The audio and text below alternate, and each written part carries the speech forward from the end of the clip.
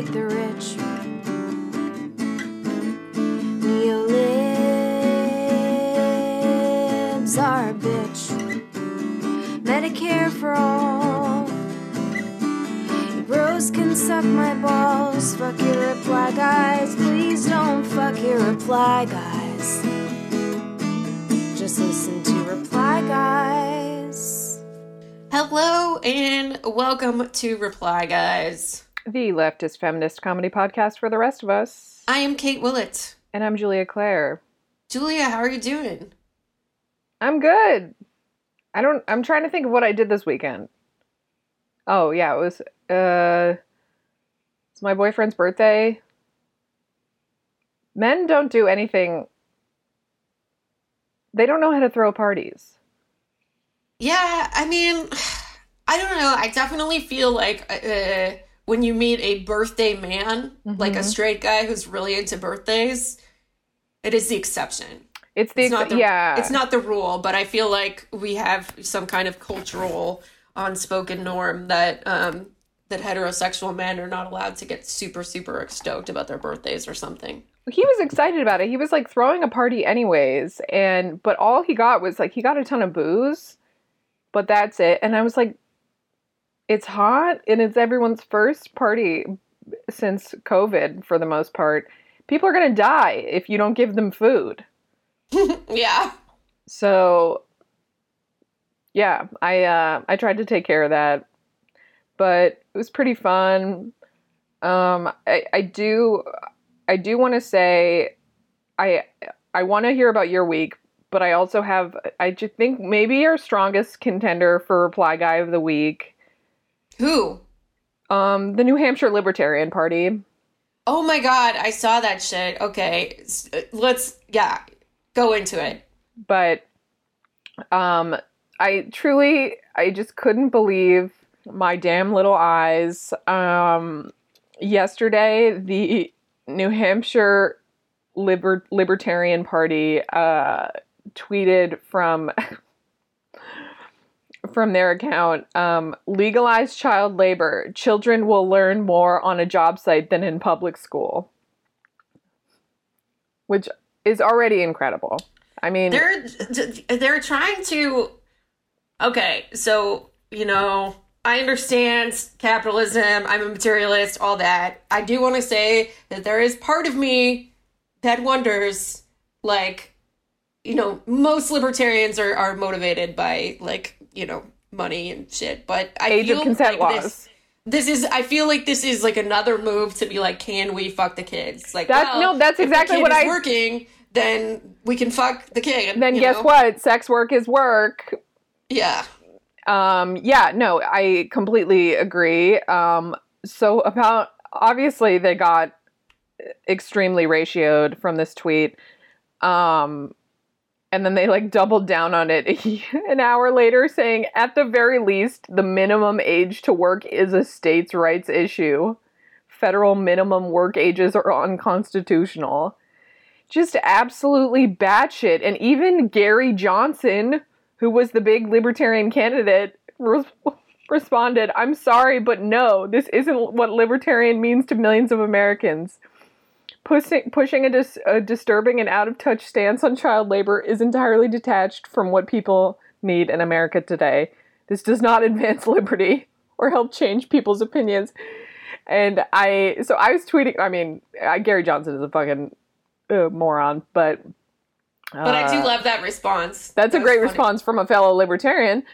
I was tweeting about this, just saying that, even for libertarians, bring back child labor is an absolutely batshit thing to say. And then someone responded to my tweet saying, I worked tobacco when I was a kid. It was really hard work, but it didn't hurt me. I think it should be left to the kid to decide. Let kids decide if they want. No.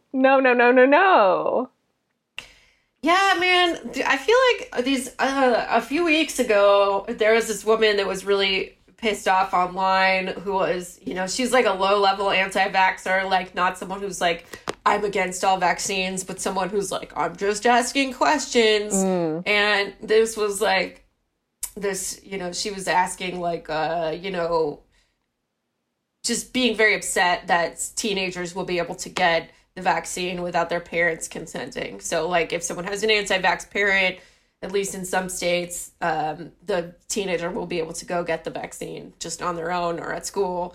You know, and I'm like, what do you guys think about kids? Like, do you want kids to be able to decide if they can work, or do you want to, you know, have like fucking parental consent laws with abortion? I don't know. I guess, yeah, there's a difference between libertarians and regular Republicans, but I just feel like the right has no coherent idea of what a child is, you know? No.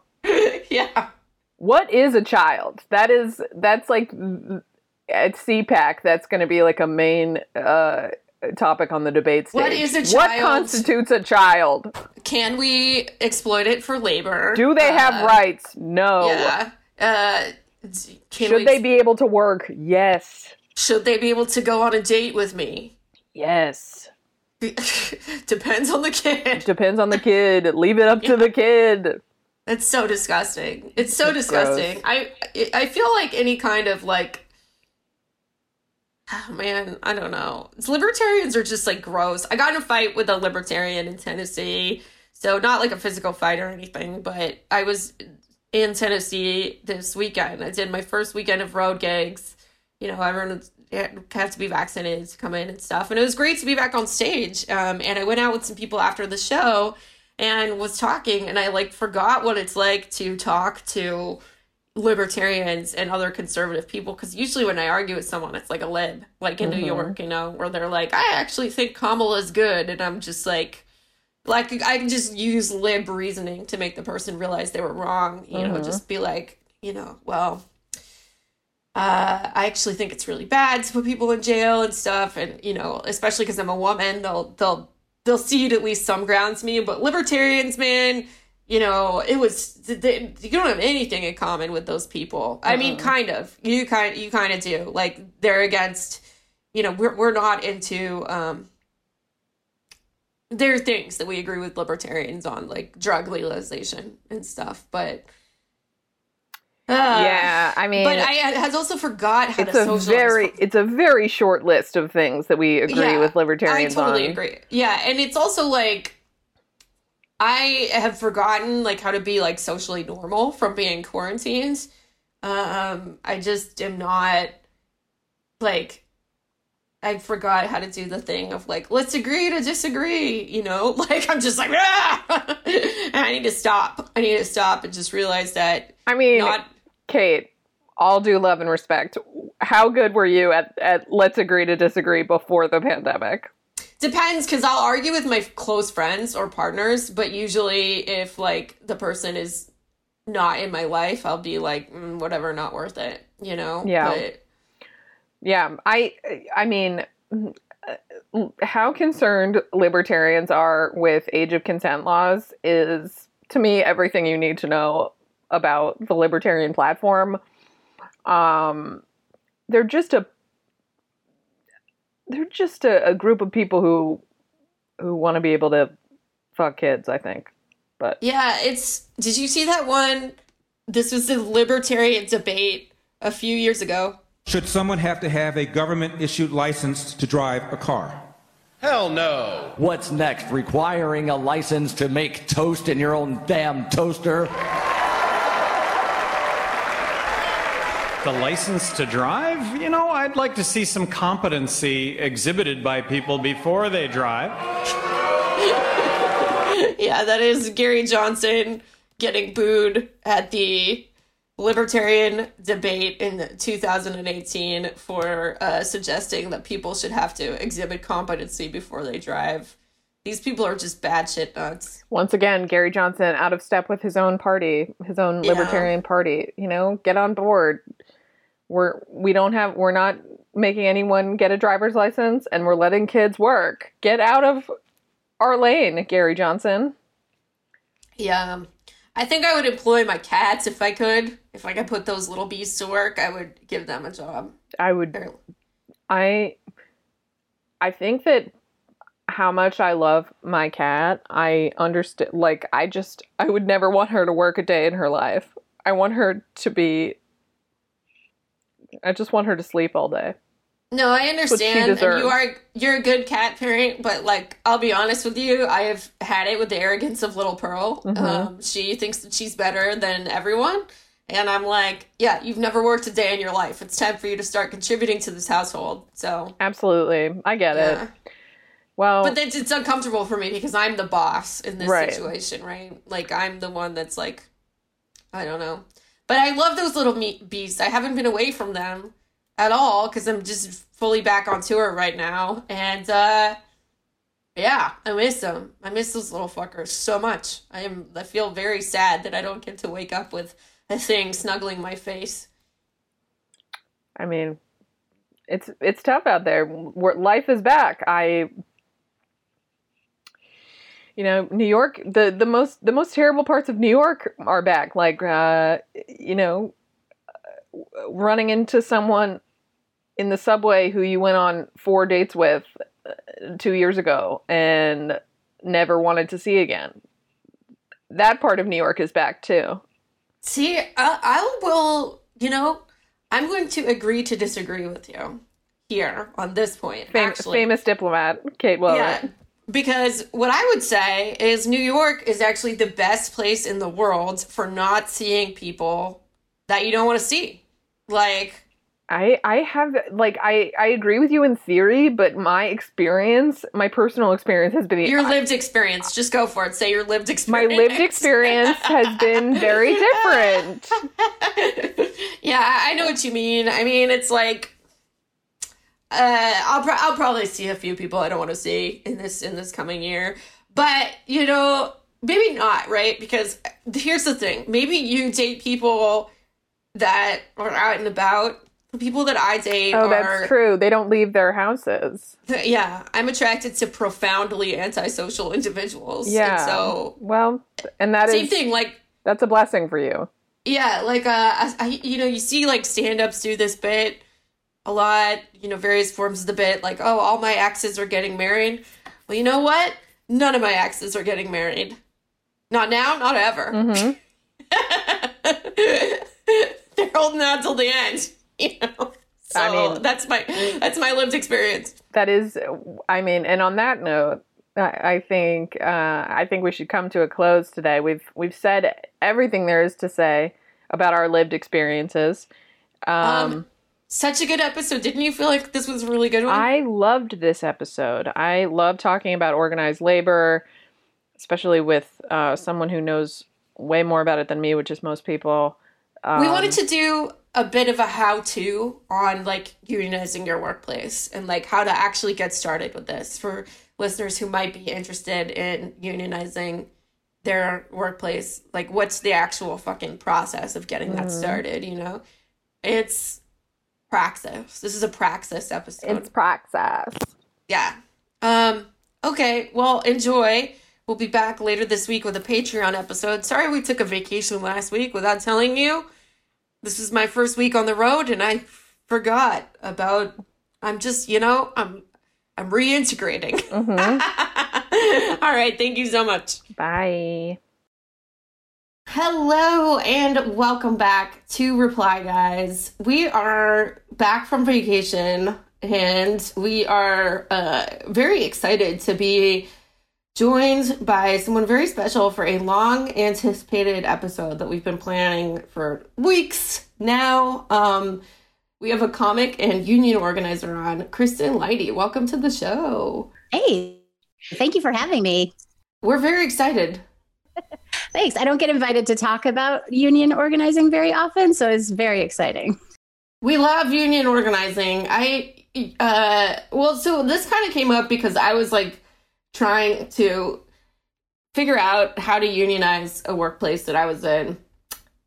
And I realized that like there was not like a bunch of like how-to info about like how the fuck to get started if you actually want to do this. And I ended up, talking with you, and I realized, oh man, like however hard I thought this was really, really, really hard. So I'll tell you what happened in my situation really quick, which is that I'm leaving that job long before anything, long before it would be possible to do all of the groundwork to start a union, because it's a messed up situation. I don't want to be in it anymore. And I realized, oh yeah, so what you need to start a union is people who are, one, going to stay around long enough and not remove themselves from the situation if it's too toxic or whatever, or if they have other options.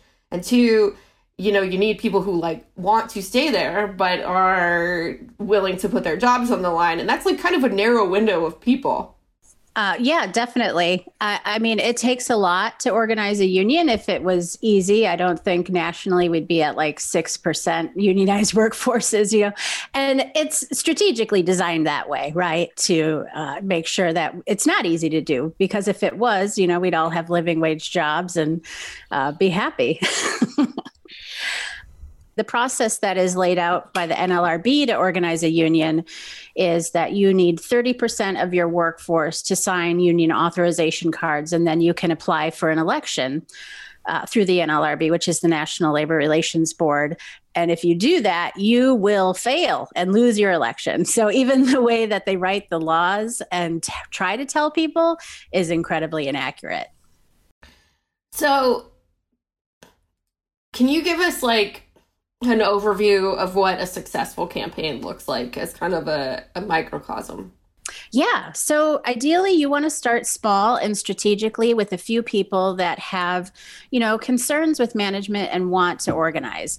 From there, we want to map the relationships within the workplace and find out who people turn to when they have a problem, who's really trusted in the workplace, who everyone kind of respects and looks up to. Those are the people we want to target, to bring on board, to create a campaign. And we really want to anchor the campaign in everyone's shared values. So that means sharing your stories, why you care, why you're passionate. Because especially as leftists, we have this tendency to be like, oh, I'll show them the data, and then everyone will just agree. When in fact, data doesn't move people whatsoever. So you get your core team, you start reaching out and talking to people, having what we call one-on-ones, which at first when the pandemic hit, we were very worried about, but Zoom has been an amazing platform for reaching out to people, and there's a great sense of privacy to it. So it's been really helpful for putting one-on-ones together. So once you have these people all talking to each other, you want to have what we call public majority structure tests in the lead up to the election. And those are things like direct actions, like a march on the boss, which would be everyone going into the boss's office to ask for something, or a petition, or just some kind of way that we make ourselves visible as we grow. So it's kind of this balancing act, right? Because if the boss finds out you're organizing before you hit a critical point of majority, they'll crush it, right? They'll either go nice guy route of oh, we didn't know that you were upset, let us fix this. Like I was organizing with Rainbow Apparel workers in Chicago, and they were offered paid holidays. And then everyone was like, we won. No, we could get so much more, or they go, the negative route in which they'll fire someone and make an example. So from there, once, you've started to show the boss that we are the majority, and we have the majority of people signing cards, maybe between 60 and 70%, then we want to file for an election. And the election will take place on in the building that you work in. It feels a little weird. And then agents from the NLRB will come out and conduct the election, and hopefully you win. And before that happens, you actually want to already be starting working on your first contract. So building proposals. And that ideally is a perfect campaign. And of course, there's a million human interaction factors that come into play and can definitely derail all of that. Right. So 30% is the threshold for signing union cards, but that is, ideally you don't want to go in with just 30% of your workforce, because that is setting yourself up to lose your election. You want to have the majority of the workforce, the eligible workforce, on board with the union, so that you and then won your election. So, we've seen, when you said march, like a march on the boss, actually here in New York, going on right now, workers at Condé Nast are kind of marching at Anna Wintour's house. Oh my gosh. Which is pretty cool. And Anna Wintour's neighbor, there was a great picture of Anna Wintour's neighbor giving them drinks, just like handing out drinks to the people who were picketing. That's so funny. I love that. And, they had some great signs like, you can't eat prestige in the New Yorker font. And, the labor practices at Condé Nast and certainly the pay has been the point of a lot of media attention for a long time now. But it has been, I think in industries like that, like prestige industries, my thought, and I don't know how correct this is, but it would be, because so many people already want to work there, it would be very easy for the bosses to just fire anyone who wants to unionize, because they know that there are 100 people laying in wait to take their job where they are paid in crumbs. Yeah. And, I think ultimately that's the argument with every union, really, is like, there's always people lining up to take those jobs. Even I work with academics now in Wisconsin, and, some people feel like, oh, we're professionals, we don't need a union. People want to be educators, people want to do this. But I think it's really about maintaining the idea that you still deserve a baseline of pay and common decency and respect. And, there's scabs in every industry. Yeah.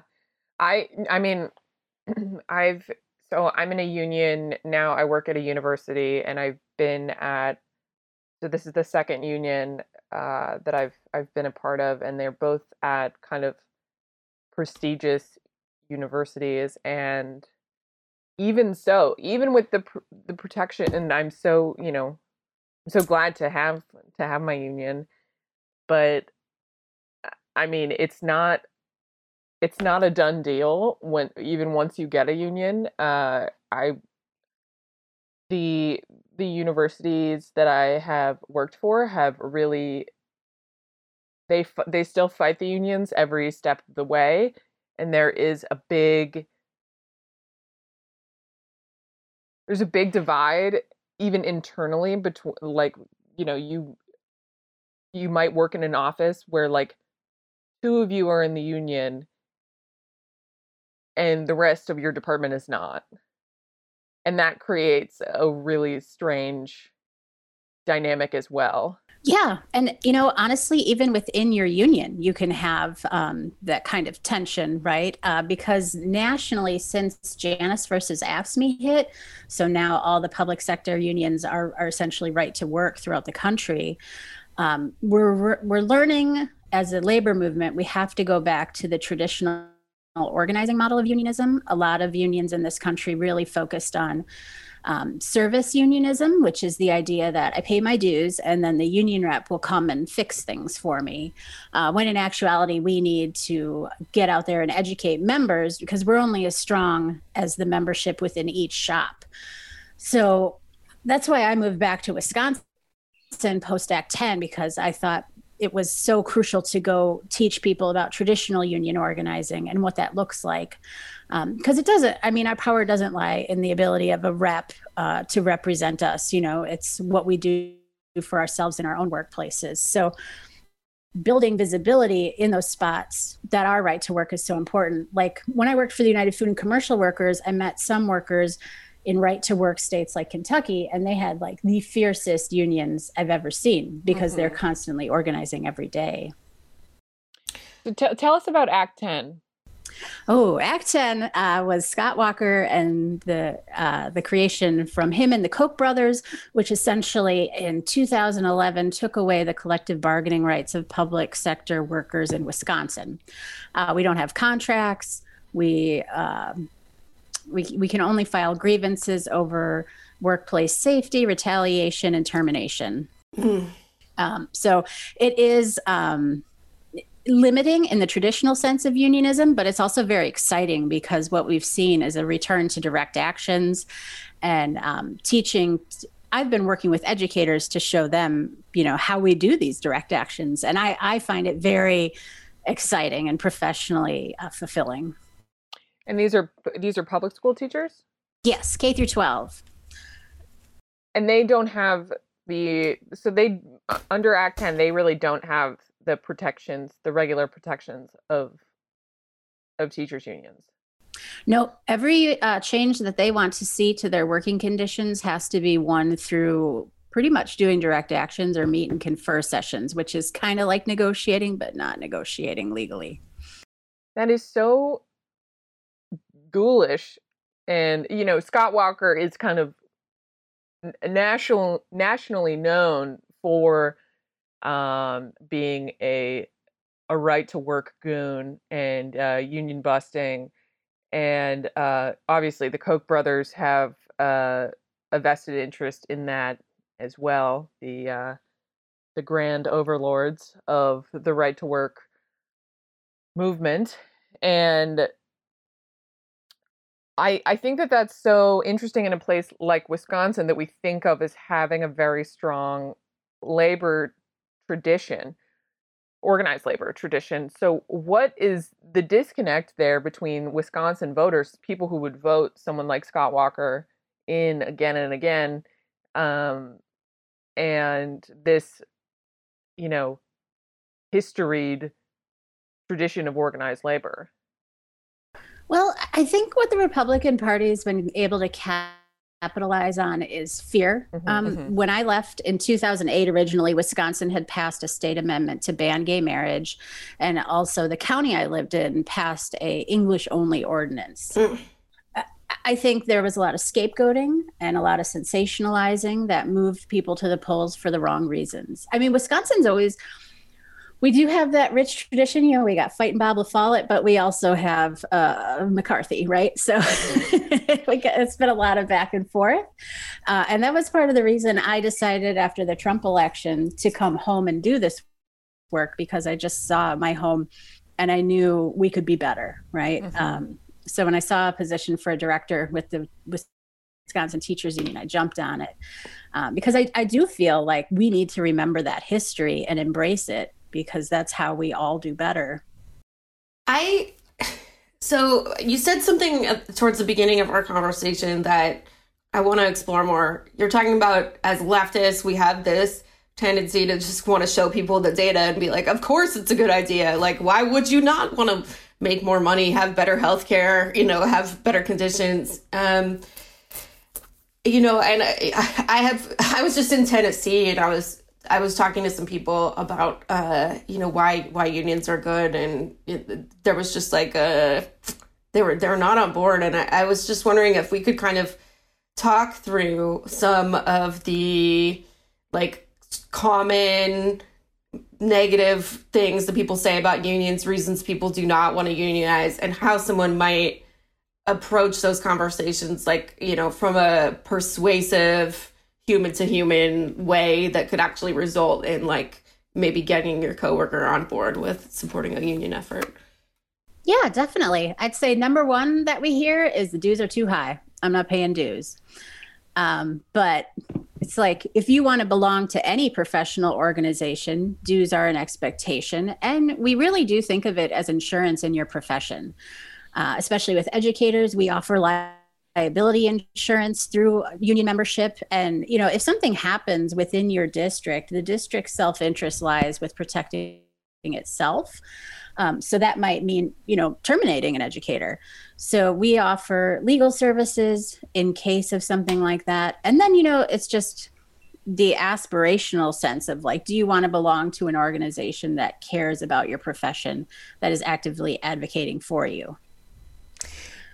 Yeah. And also the dues are truly a drop in the bucket. They vary from union to union, but in terms of I just saw, and this is completely anecdotal, but there was this woman on Twitter who said, when my workplace unionized, I got a $14,000 raise, and her union dues were $700 a year.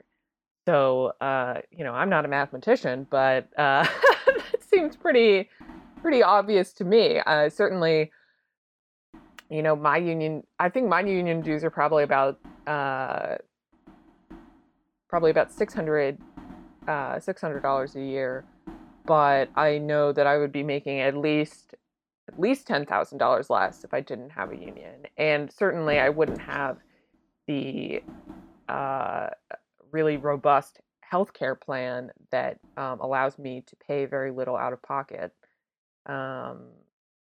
So it's that is one of those arguments that is very easy to poke holes in. Mm-hmm. Yeah. And I guess, another one that I hear a lot is unions are a third party outsider, an agitator. We're just this happy family, and, the union is going to come between that. And in actuality, the union is just giving you a space to advocate for yourself that you couldn't do before. So, there might be a little conflict sometimes, but that doesn't mean that shouldn't. That makes it a family. That makes it a family. I was going to say, to have a family, you have to fight. That's what my experience is anyway. Yeah. No, absolutely. And this is not an original thought, but any workplace that really overemphasizes that we're all a family here is probably trying to exploit you. It's like the members of your family who are constantly asking you for money and being like, we're family.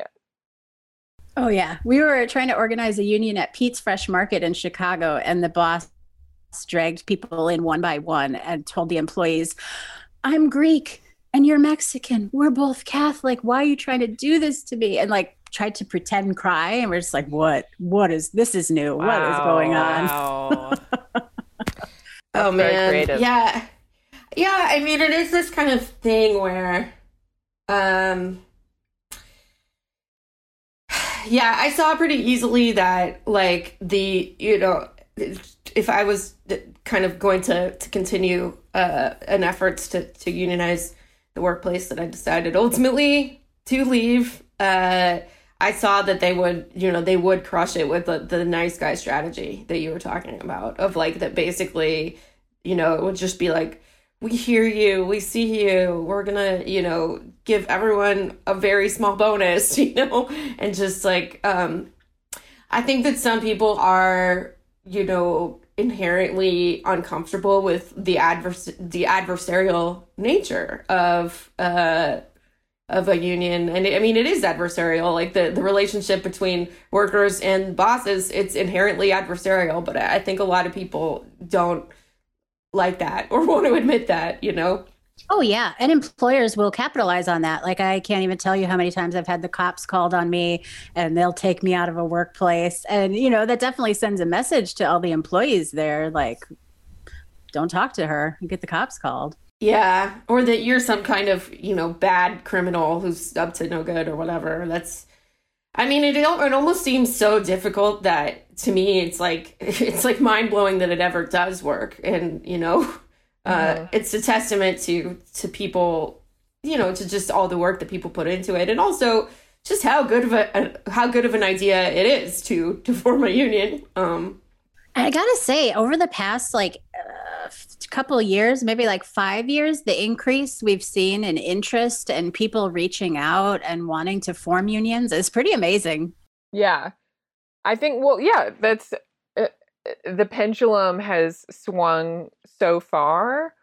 And I think when you see people like the Koch brothers who have such a clear vested interest in people not unionizing, and they're some of the wealthiest people in the world, you think maybe that's not great. And maybe there is actually some value in a union. Obviously someone like Jeff Bezos is kind of the union like union enemy number one at this point, very famously, that the union vote in one of the Amazon warehouses failed a few months, maybe a month or two ago. As someone who works in the labor organizing space, what did you think watching that all unfold?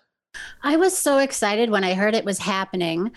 And then I read Jane McAlevy's kind of summary of the campaign and what had happened. And I saw a lot of red flags personally, just about like the way that they were trying to reach out to people. And granted, it is a pandemic, but like I said, you can still do Zooms, you can still do phone calls. They really cited that as an obstacle to reaching out to people. But like the things they put out on tables that said like the union has your back. I mean, that messaging is good, but the messaging has to be you are the union, and who is it? What do they care about, to really pull people in? And then the fact that, and I'm not sure if it was Amazon tampering with things by hiring a lot of new people, or they just didn't really understand the size of the bargaining unit. But when they went into file, I think it was like there was 1,000 more workers than they had originally anticipated. And I just feel like perhaps they went to election too fast. But I mean, it's going to happen. I mean, Bezos is like, he's the Rockefeller of our time, the Henry Clay Frick. I feel like we are living in a new Gilded Age. We absolutely are. And, much has been said about the monopolies that have emerged in the past few decades. Amazon buys everything. They bought Whole Foods. They bought Phoebe Waller-Bridge. They bought they actually just acquired Phoebe Waller-Bridge. Yes, my beautiful sweet woman. They just acquired MGM, the movie studio, and I think that set off a lot of alarm bells for me, because obviously the film industry and film and TV are union industries. You have the Screen Actors Guild, the Writers Guild, and I wonder what that, like a lot of like the grips, the people who work in the technical aspects of film and TV are also union. And I just wonder what the implications of that are for when someone like Jeff Bezos acquires a major film studio. Oh, definitely. I mean, and also like subtly affecting what content is made as well. Yeah.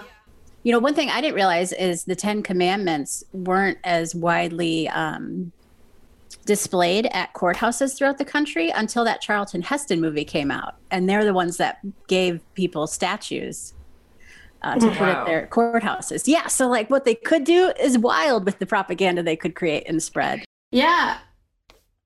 I mean, we already, we see it already with the Washington Post, and like, I mean, not treading any new ground here, but like their coverage of Bernie Sanders, I think that there was that instance where they ran like 16 negative articles about Bernie Sanders within like a 1 hour period, so obviously like having someone like Jeff Bezos in charge of a huge media institution is going to dramatically shape the dialogue and the content. And, he's going to space soon, Jeff Bezos, which it sounds on its face like good. Okay, that motherfucker will be in space.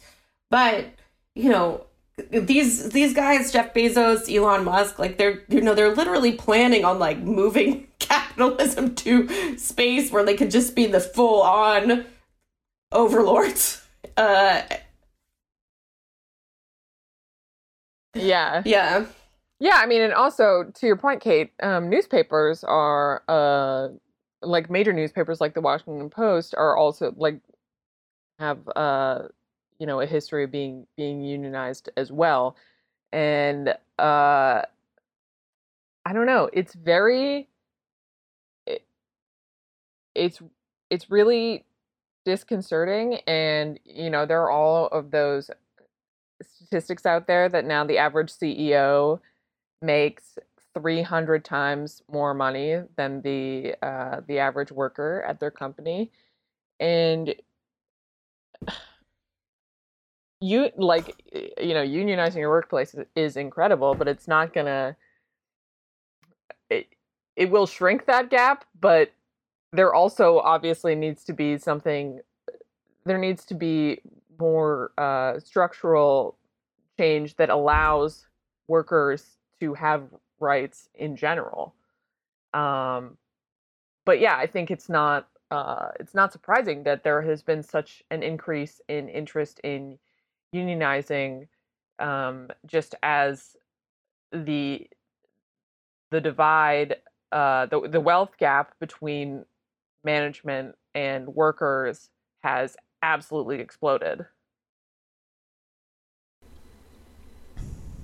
Yeah, definitely. I mean, unions are really the only tool we have to combat that. And for so long, we've knocked doors and volunteered for the Democrats with an understanding that like they would create laws that are, in favor of workers, but they've come up short so many times. And I mean, I'm an internal optimist. I'm still excited about the PRO Act, but like it just, I don't know what's going to turn the Democratic Party around and get them to realize we're their base and they need to support us. For those of us who don't know about the PRO Act, we did an episode on our Patreon with CM Lewis, who's the editor of Strike Wave, and we talked about that a little bit. But just a quick primer on the PRO Act. Essentially, it's just going to make it easier for folks to organize. Yeah, and I'm your optimism that it will pass the Senate convince me to be a little more optimistic because I feel like that's for sure not going to happen at this point. Yeah. And I mean, it probably won't, but I have to have something, I mean, we need the optimism to keep, doing the work that we should be doing, right? Like, because it's, getting black pilled, as the boys say. I mean, if we are not knocking the doors, who will be knocking the doors, right? We need a little bit of the optimism, a little bit of the hope. But I mean, it's just, it seems we already see this kind of plan unfolding of, the Democrats not doing jack shit and then getting to conveniently blame that on Joe Manchin and Kyrsten Sinema. Whereas if Joe Manchin and Kyrsten Sinema weren't there, you'd actually see a lot more defectors on these, anything pro-worker, I think, I think, the criticism of the Democratic Party could be the same for organized labor as well, because we need to be out there with an aspirational platform that people want to be a part of. And I think that's the heart of all organizing. You're so inspiring. I feel like I can tell that you're really good at this because I feel like if I was a union organizer, I would be like, the boss is a fucking asshole, man. Like, can't you wrap your head around this? Yeah. Well, it's interesting. That is a lot of organizers' instinct to make it about the boss, like, oh, Larry, that guy. But, there'll be a new Larry every other day. Yeah. Well, let's talk about but he will always be Larry. His name will always be Larry. Each Larry will be a Larry. Go ahead, Julia. Sorry. Oh, so as it relates to the Senate vote on the PRO Act, I think it's interesting because our usual opponents within the Democratic Party of Joe Manchin and Kyrsten Sinema, the states that they represent, West Virginia and Arizona respectively, both had very famous kind of nationally covered teacher strikes in the last 5 years or so. And West Virginia in particular is kind of known as this state with, again, a strong history of organized labor. And also Joe Biden, for all of his fraught presidential campaign, ran as like Johnny America, who was like very pro-union. So it puts, I think that it will be kind of the ultimate test, because I think that if Democrats do not coalesce around the PRO Act, Democrats in the Senate, I think it'll, I don't worry about the House as much, but I think it will be very difficult to say that Democrats are worth voting for. And that is not something that I say lightly, but again, what Joe Biden ran on and the constituency that Joe Manchin and Kyrsten Sinema have, if they don't get behind a pro-union piece of legislation like this, I think that will be a real death knell. I do hope the Democrats see it as a wake-up call. And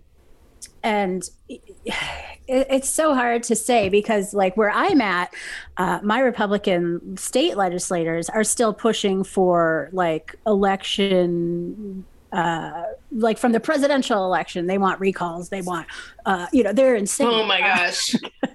And, it's just, I think it will wake up a lot of people. A lot of our maps are unfortunately really gerrymandered, so it's difficult to get the good candidates we want in.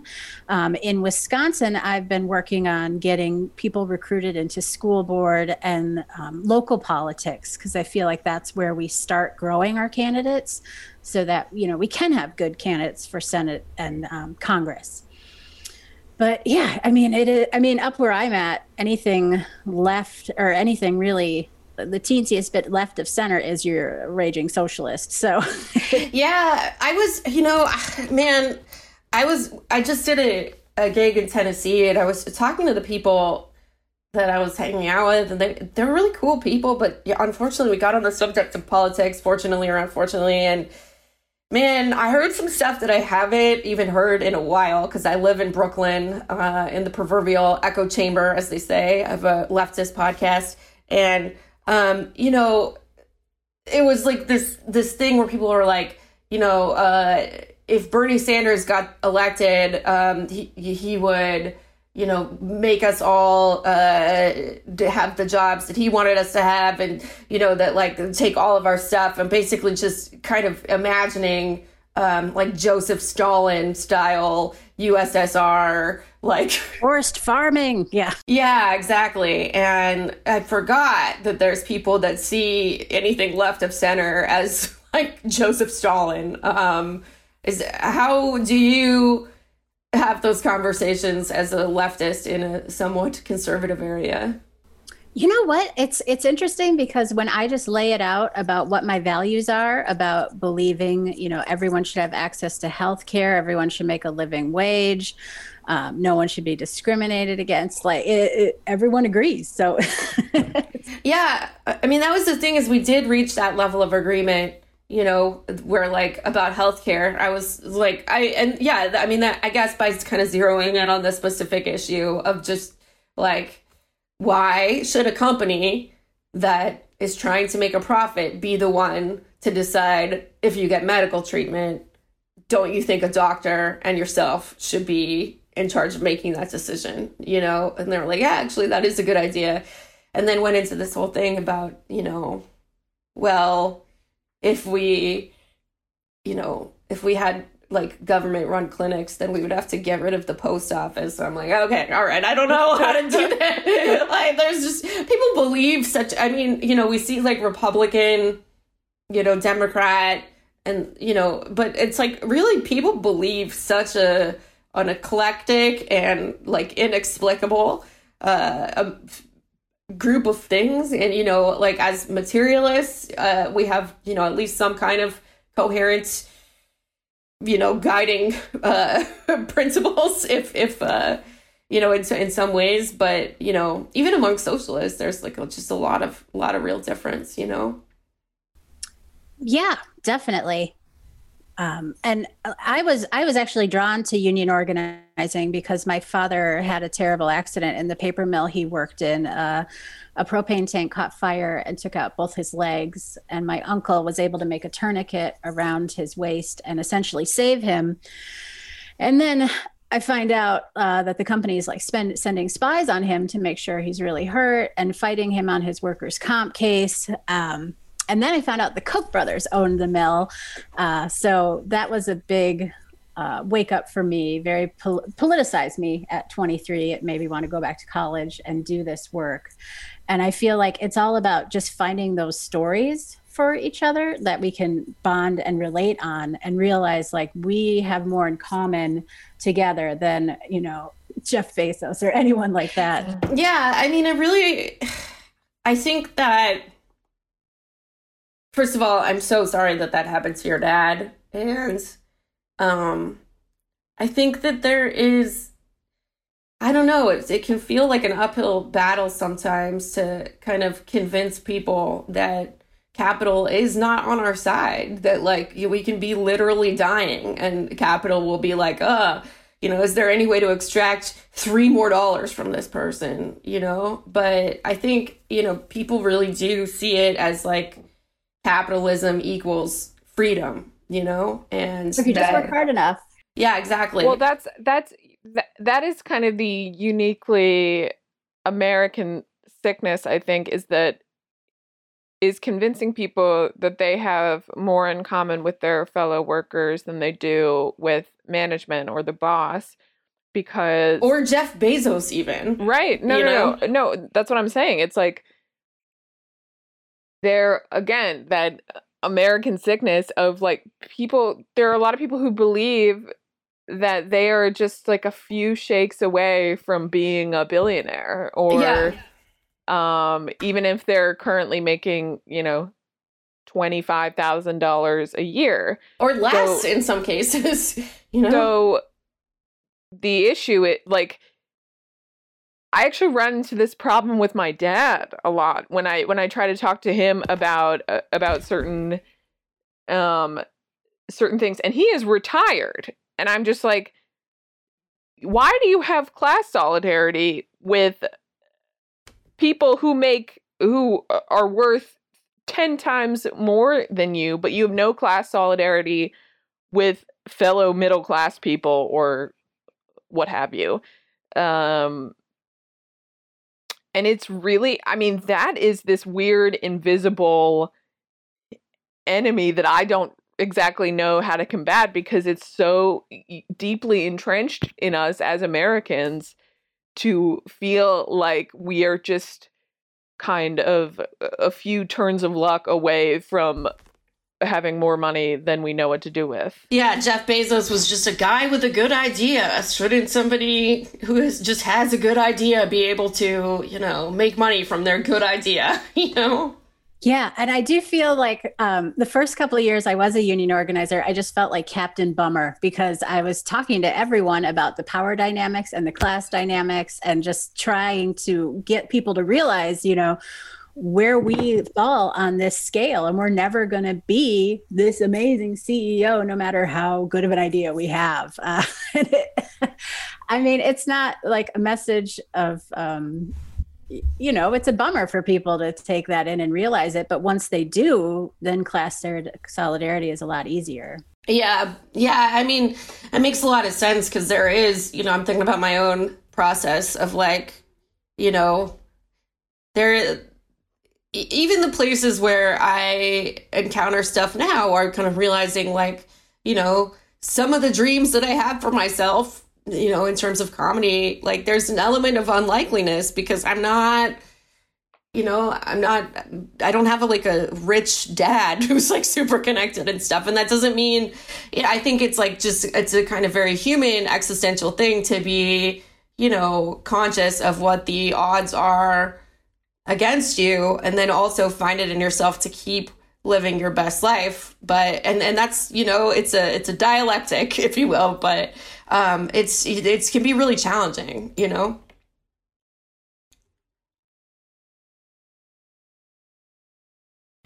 Yeah, and it's a lifetime of of deprogramming. Because again, we grow up with this messaging that anyone can become the richest person in America, anyone can become the president, and it's just not true. It's a fantasy. But it's not, when you're talking to people who are like in their 50s and 60s about this, and they like, there's part of me that it's like, oh my God, they're never coming back from that mindset because it's so deeply burned in their brains. And I would say, I think that generation experienced a lot more loyalty from their employers than what we're seeing now. That's true. And also, Yeah. I mean, yeah. Well, I mean, it's definitely, my parents, I grew up in a 3-bedroom house. My parents had 2 kids, kind of went from middle class to being lower middle class. And, they were always really stressed out about money, understandably so, because there was a lot of really important things like medical care that, were challenging. But that being said, the only people I know who have a 3-bedroom house and 2 kids in a city right now are fully fucking rich people with generational wealth, So there is just, things have really changed, this isn't groundbreaking or anything, but it's not the avocado toast, as they say, Oh, yeah. Yeah. I mean, the baby boomer generation, I think there's a lot of ways in which they just can't conceptualize the realities of the system that we live in today, because, the 1970s was the decade where the wealth gap was the smallest in the 20th, in the last 100 years. And that is largely to do with the strength of unions. Still a lot of ramifications from the New Deal were still in place. There were a lot of regulations that all, of course, came crumbling down during the Reagan administration. But you hear about, especially for like upwardly mobile white Americans, you hear about, there were these programs. One of my dad's friends was telling me that he got his first condo in Boston, Massachusetts for $7,500 in the 80s because there was some incentive program for first-time home buyers. So that's just that's something that is like, they had all of these structural institutions on their side, and they now basically kind of treat us like we're just a bunch of whiners who don't work hard enough, when they really had the wind at their backs for their entire 20s and 30s. And I do think that there is there's some other stuff that we're contending with too. Like, obviously we've talked a lot about identity politics on the show, and neither of us are anti-identity politics, but I was thinking about this woman that I was talking to and in Tennessee about Bernie Sanders, and she's like, they just keep trying to fuck women out of this. Like, they're just, they just keep not having a woman. And it's like, I definitely think that especially for people who grew up at a time where things were even more sexist, gender solidarity can feel more pressing than class solidarity. And there's just so many, I don't know, man, there's so many things to, there's so many obstacles to getting people to see that it's really useful to have working class solidarity, I guess. Yeah.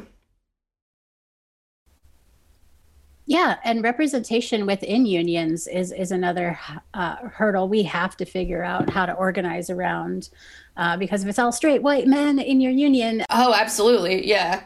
I'm not in favor of straight white men. Honestly, before the show, Julie and I were talking about that they should all be canceled, and that the only way you could get uncanceled if there is a tribunal of women that are willing to come forward to support you. And like in a wedding type fashion, you have to say, is there any woman who feels that this man, you know, should not be uncanceled? And that should be like, it should be really hard to get uncanceled. That. Yeah.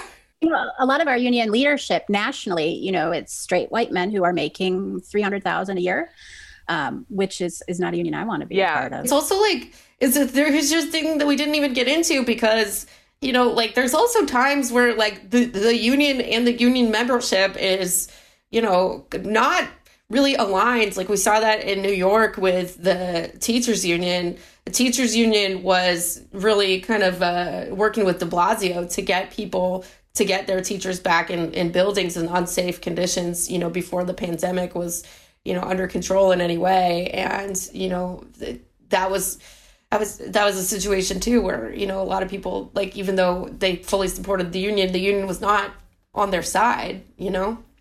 Oh, yeah. And COVID was so hard to navigate because we saw no leadership at the federal level, hardly anything coming in from state. Our governor tried to do and each school district was allowed to decide their own back to school plan. So like I was organizing with numerous unions and we made it through.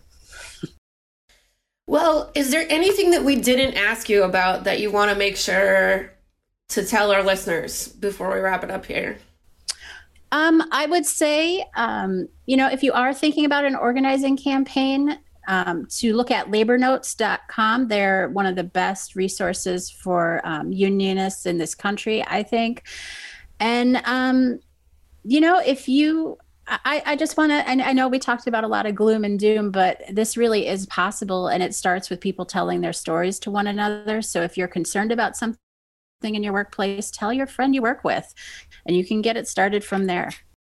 Yeah, I mean, that's a really good point, because I do feel like we got into the gloom and doom, and which makes sense. You know, we're freaking leftist feminists. There's a lot to be bummed out about, man. But I mean, you have a job because this shit really works. You know, people do it. I mean, and it makes a dramatic difference, you know, in terms of like conditions and pay, and, you know, people organize all the time. So yeah, it's good to be just enough optimistic. Yeah. And the way I see people glow after they've taken part in an action or stood up for themselves, like it's like reinvigorating their souls. It's pretty amazing. I'm also going to take this March on the Boss idea. What I'm going to do is go to my shittiest exes and collect all their other angry exes and fucking march on it. It's time to be accountable, bitch. You know, whatever. All right, Kristen, thank you so much for coming on the show. This conversation has really been a pleasure. And we're just very lucky to be able to talk to you. Thanks for the work that you're doing. Thank you so much for having me. It was pretty fun, amazing to get to talk about this. No one ever wants to talk about this. So. Well, we'll have to have you back because we always want to talk about it. Yeah. Thank you so much. Thanks. Thank you so much for listening to Reply Guys. If you like the show, please rate and review us on Apple Podcasts and subscribe to our Patreon at patreon.com/Reply Guys, where we have a catalog of over 25 bonus interviews with renowned writers, journalists, and comedians, with an additional episode uploaded each week. The show is hosted by Kate Willett and me, Julia Clare. Our producer is Genevieve Garrity. Our theme song was performed by Emily Fremgen, who wrote the song with Kate Willett. Our artwork is by Adrian Lobel. If you want to find us on Twitter, we're at Kate Willett with 2 L's and 2 T's, and I'm at OJuliaTweets, OHJuliaTweets, and Twitter is where you can, of course, also find our Reply Guys. They are always with us. Bernie, take us out.